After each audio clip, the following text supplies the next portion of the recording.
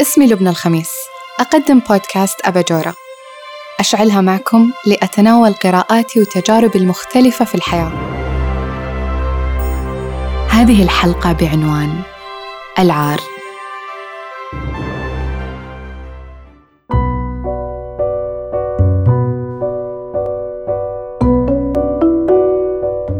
وش أصلك؟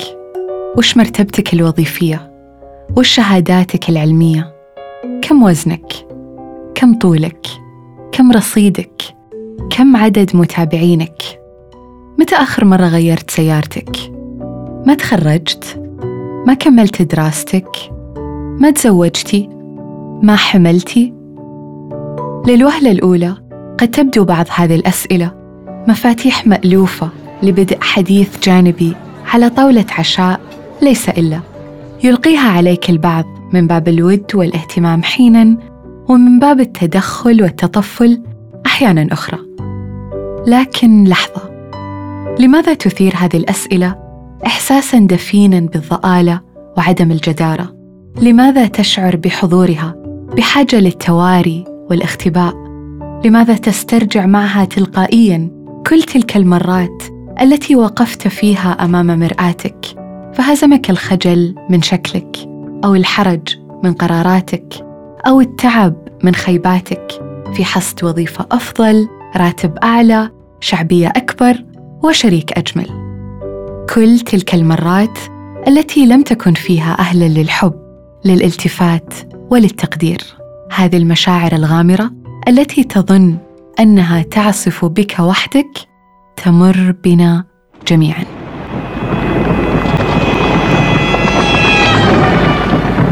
مع دخول قوات الاحتلال الإسرائيلي إلى بيروت في يونيو من عام 1982 لم يتحمل الشاعر خليل حاوي هذا الأمر، وكتب قبل انتحاره: إلهي كيف أحتمل هذا العار؟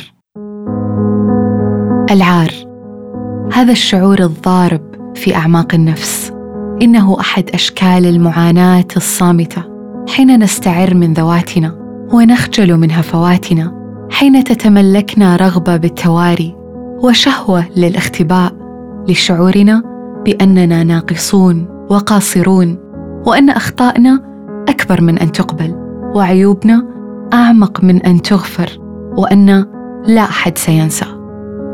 الشعور بالعار شعور فردي بامتياز، إلا أننا قد نحمل عاراً بالنيابة عن خطيئة ما تخصنا، عن زلة ارتكبها أحد آبائنا، أو ذنب اقترف أحد أبنائنا. أن تربطك علاقة بأب مدمن، أو عم مجرم، أو أم نرجسية.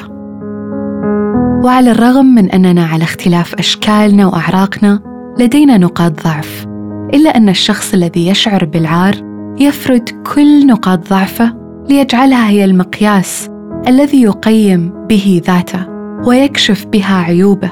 فعندما نشعر بالعار يبدو وكأن بقعة ضوء سطعت على أجزائنا المظلمة، غرفنا المعتمة التي لم نفتح نوافذها ونجدد وسائدها لسنوات، خوفاً من أن يباغتنا طوفان من الذكريات والمواقف المرتبطة بمناطق العار لدينا، بتعليق جارح تلقيته، أو مقارنة ظالمة عشتها، أو إقصاء مجحف شهدته. يعتقد بأن المصطلح الإنجليزي shame مشتق من كلمة scam، هي كلمة هندو أوروبية تعني التغطية، كإخفاء الشخص لأجزاء من ذاته رغبة في حماية نفسه من آراء الآخرين وأحكامهم.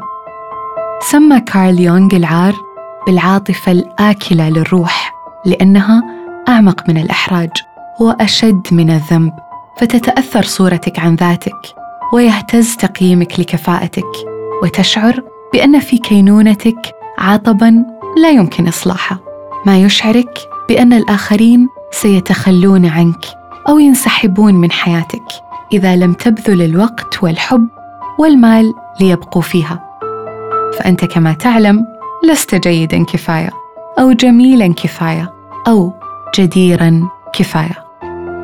أسباب وجذور العار تعود لمرحلة الطفولة، حين يمارس الكبار على الأطفال سطوة النقد المستمر واللوم المتواصل، بالإضافة إلى تلقي الحب المشروط من قبل الوالدين، حين يرتبط القبول والتقدير بالعلامات الكاملة والمراتب الأولى والسلوك المثالي.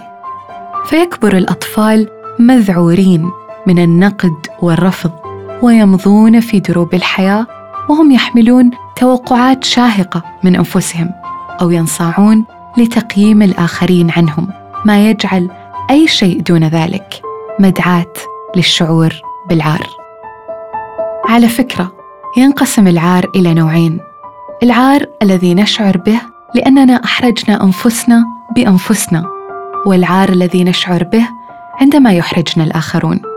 وأضيف إليها نوع ثالث، وهو العار الذي نشعره للآخرين سهواً أو عمداً من خلال نظراتنا، تعليقاتنا، وأحكامنا تجاههم، وقد تكون انعكاس لغضب خفي أو حسد جلي.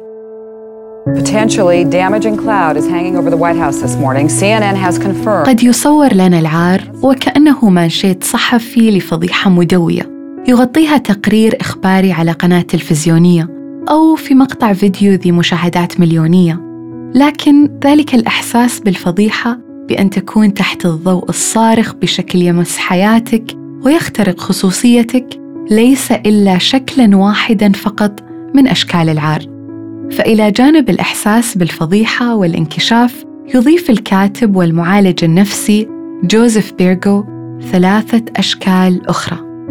أولاً، الشعور بالحب من طرف واحد، والحب هنا لا يقتصر على العلاقات الرومانسية التي تفيض بها عواطفك لمن لا يبادلك الغرام، بل قد يمتد ذلك إلى محاولاتك لإثبات تفوقك لوالديك لتنال منهما الإقرار والتقدير، أو إسرافك بالتودد لأصدقائك الذين لا يكفون عن تجاهلك.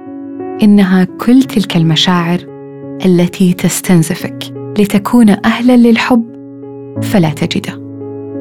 ثانياً، خيبة الأمل هي الفجوة بين واقعك وتوقعاتك التي تتمثل في أحلامك التي لا تتمكن من تحقيقها، ورغباتك التي لا تقوى على ملئها، مما يدفعك للاعتقاد أن الخلل فيك، في تكوينك، في هويتك، وأنك لست فاشلاً بل أنت الفشل بذاته، فتعجز عن النظر بموضوعية للأسباب الحقيقية وراء تعثرك. ثالثاً، النبذ الاجتماعي، وهو شكل أصيل من العار متصل بتطورنا الإنساني، حيث كانت الجماعة سبب نجاة الفرد في الماضي، الأمر الذي أكسب الخضوع لها قداسة لا تشوبها أي محاولة للاختلاف، لتصبح أي رغبة للخروج عن القطيع مرادفاً للعار والنبذ. الباحثون يؤكدون على أن الإحساس بالعار يزهر غالباً في المجتمعات اللي تسود فيها ثقافة المسلمات والتعميمات مقابل ثقافة السؤال والبحث والشك. فالعار عاطفة عالمية، إلا أنه يتفاوت في حدته وسطوة حضوره من بيئة لأخرى، إذ تنقسم المجتمعات إلى قسمين تجاه مشاعر الخزي اللي تعتريها: مجتمعات ذنب يعلو بها الصوت الفردي، ومجتمعات عار يصدح بها الصوت الجماعي. المجتمعات الغربية مثلاً هي مجتمعات ذنب تحتفي بفردانية التجربة الإنسانية وتدعو لاستقلال الفرد عن الجماعة وتحمل المسؤوليات حيال أخطائه، وبالتالي يصبح الشعور بالذنب هو البوصلة والمحرك لمشاعره بعيداً عن ضغط الجماعة وتأثير القبيلة. في حين تصنف المجتمعات الشرقية في الوطن العربي والهند والصين واليابان مجتمعات عار، تجلب فيها أخطاء الأفراد عاراً جماعياً يهدد ميثاقها الاجتماعي. For women, shame is do it all, do it perfectly, and never let them see you sweat. For men, shame is not a bunch of competing, conflicting expectations. Shame is one. Do not be perceived as what? Weak.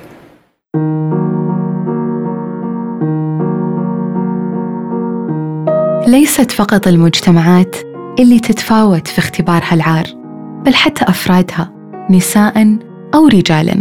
فالنساء غالبا أكثر عرضة للشعور بالعار من الرجال، تحديداً بعد تعرضهن للفشل في تحقيق معادلة المثالية في مظهرهن وعلاقاتهن وإتقان أدوارهن كموظفات أو زوجات أو حتى أمهات، فيتسرب لهن شعور سام بالدونية لعدم قدرتهن على الرقص بكفاءة بين كل تلك الأدوار. في المقابل يعاني الرجل من الشعور بالعار بصمت إذا اختبر الشعور بالضعف أو الهشاشة أو حتى عدم الأهلية في الاعتناء بأهله وحماية ذويه. يقول مايكل لويس في كتابه العار الذات المكشوفة إن النساء لا يشعرن فقط بالعار أكثر من الرجال، بل يميلون إلى التعبير عنه بشكل مختلف. عادة تعامل الإناث العار من خلال الانطوائية وازدراء الذات، بينما يميل الذكور لإظهار الغضب والعنف، ويخفي البعض منهم شعوره بالضعف أو الفشل عن طريق إدمان العمل أو تفضيل العزلة أو اللجوء إلى الفكاهة والسخرية. كلفة العار التي تكبدتها البشرية أضخم مما يمكن أن نتخيله، فهي كلفة تقاس بالعملة الصعبة في أسواق امتهنت تذكير الناس بنقصهم منذ فجر الرأسمالية لكي تتكسب من عارهم. تبنت أسواق الإعلانات منذ ولادتها سياسة ملتوية لبيع منتجاتها تتلخص في فكرة بسيطة: اجعل الضحية تشعر بالعار ثم قدم لها منتجاً يمكن شراءه للتخلص منه. بشرتك غامقة، كريم تفتيح. شعرك خشن، خلطة نعم الشعر. أنفك كبير، عملية تجميل. جسدك ممتلئ، بسيطة، حبوب تنحيف. فكروا فيها، في وقتنا الحالي لن تجد دعاية صريحة تخبرك أنك متواضع الجمال حين لا تملك معايير جمالية محددة. فهناك أصوات حقوقية عديدة تحارب ما يسمى بالبادي شيمينج أو ازدراء الجسد، لكنك ستجد بروباغندا إعلامية مدروسة لما يجب أن تكون عليه لتحصل على الحب أو الشهرة أو النجومية. ستجد وجوهاً محقونة وشفاهاً ممتلئة وأجساداً منحوتة تتصدر إعلانات كبريات العلامات التجارية. ستجد مؤثرين وشخصيات عامة بمقاييس شبه مستحيلة يتسيدون المشهد الإعلامي.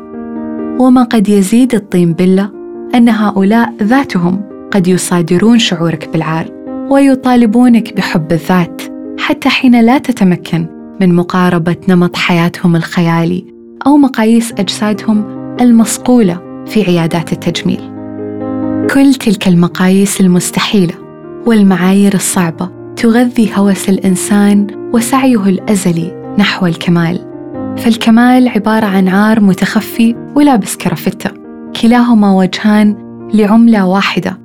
فقد يبدو الكمال في صورته الشائعة اجتماعياً مسعاً نبيلاً وهدفاً سامياً وغاية مرموقة، لكنه يخفي وراء ثوبه الأنيق شخصية مهزوزة تخاف ألسنة الناقدين وملاحظات المنظرين، وتعجز عن مواجهة العالم بكل ما فيه من مؤيدين ورافضين، معجبين وكارهين.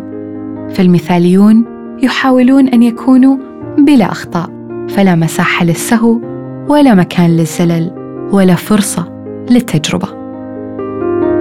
وهذا هو العار بعينه، أن لا تقبل الخطأ ولا تتسامح مع القصور، أن تعتقد بأن أي خطأ ارتكبته هو فشل في ذاتك وعطب في تكوينك وثقب في شخصيتك. إذا كنت تشعر بالعار، عندي لك خبر حلو. قد يكون هذا الشعور نابع من شخصية حساسة بمحيطها، تملك رغبة في الانتماء وقدرة على التعاطف، لكن الأولى أنك توجه هذا التعاطف إلى الداخل، أن تتعلم كيف تكون رحيماً بنفسك، رؤوفاً بضعفك، مدركاً لحتمية قصورك وعجزك عن إرضاء الجميع، فأنت أصلاً لست للجميع. عليك أن تفهم منابعه وتحلل جذوره. بحسب الكاتبة بريني براون، العار نبتة سامة تحتاج ل3 عناصر أساسية لتنمو وتكبر وتتجذر: السرية، وهو أن تكتم في داخلك فلا تخبر أحداً وتتركه ينمو ويتورم. والعجز عن المواجهة، وهو أن لا تدافع عن نفسك أمام لؤم المتنمرين أو هوس المتربصين.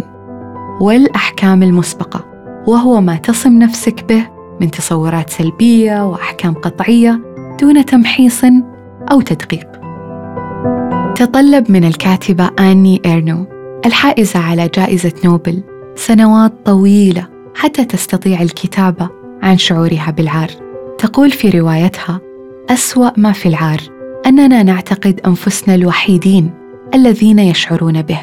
وتقول في موضع آخر: للعار هذه الخاصية، يعتريك الانطباع بأن كل شيء قد يحدث، أن الحوادث لن تتوقف، وأن العار يلزمه مزيد من العار. طريق التخلص من عارك يبدأ بالاعتراف به والإقرار بوجوده، حين تفتح أضواء غرفك المظلمة وتطرح على نفسك الأسئلة الصعبة. ما هو الجزء الذي تحاول أن تخفيه من نفسك وتطمسه من هويتك؟ لماذا تحجبه عن الناس؟ من أول من رفضك فرفضت نفسك؟ حرر هذه الأفكار الدفينة بالكتابة، فرغها على الورق. فعل الكتابة سيحرضك على تفكيك معتقداتك ويساعدك على إيجاد طفلك الداخلي وإعادة حبال التواصل معه. ستدرك بأن العار الذي كنت تحمله هو نتيجة معتقدات أشخاص آخرين، معايير والديك، أفكار معلمينك، أو مقاييس أصدقائك. لا أحد يشعر بالعار بشكل فطري، إنه شعور مكتسب. استحضر هؤلاء الأشخاص وتخيل بأنك تعيد لهم هذه المعتقدات، وتسامح نفسك بأنك حملت حقائب ثقيلة لا تخصك، أتعبت كاهلك وأرهقت روحك. أخيراً، ربما آن الأوان أن تفتح ذلك الصندوق الأسود في أعماقك وتتفحص ما فيه من حمولة أخرت طريق تحررك. تأمل تلك الأحكام المسبقة، تلك التوقعات غير المنطقية، تلك التصورات المبنية على أفكار لا تناسبك ومعتقدات لا تشبهك.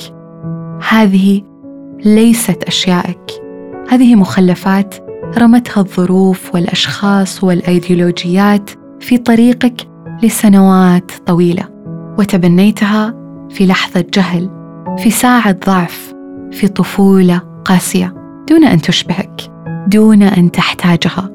أفلتها من يدك، حرر الصندوق.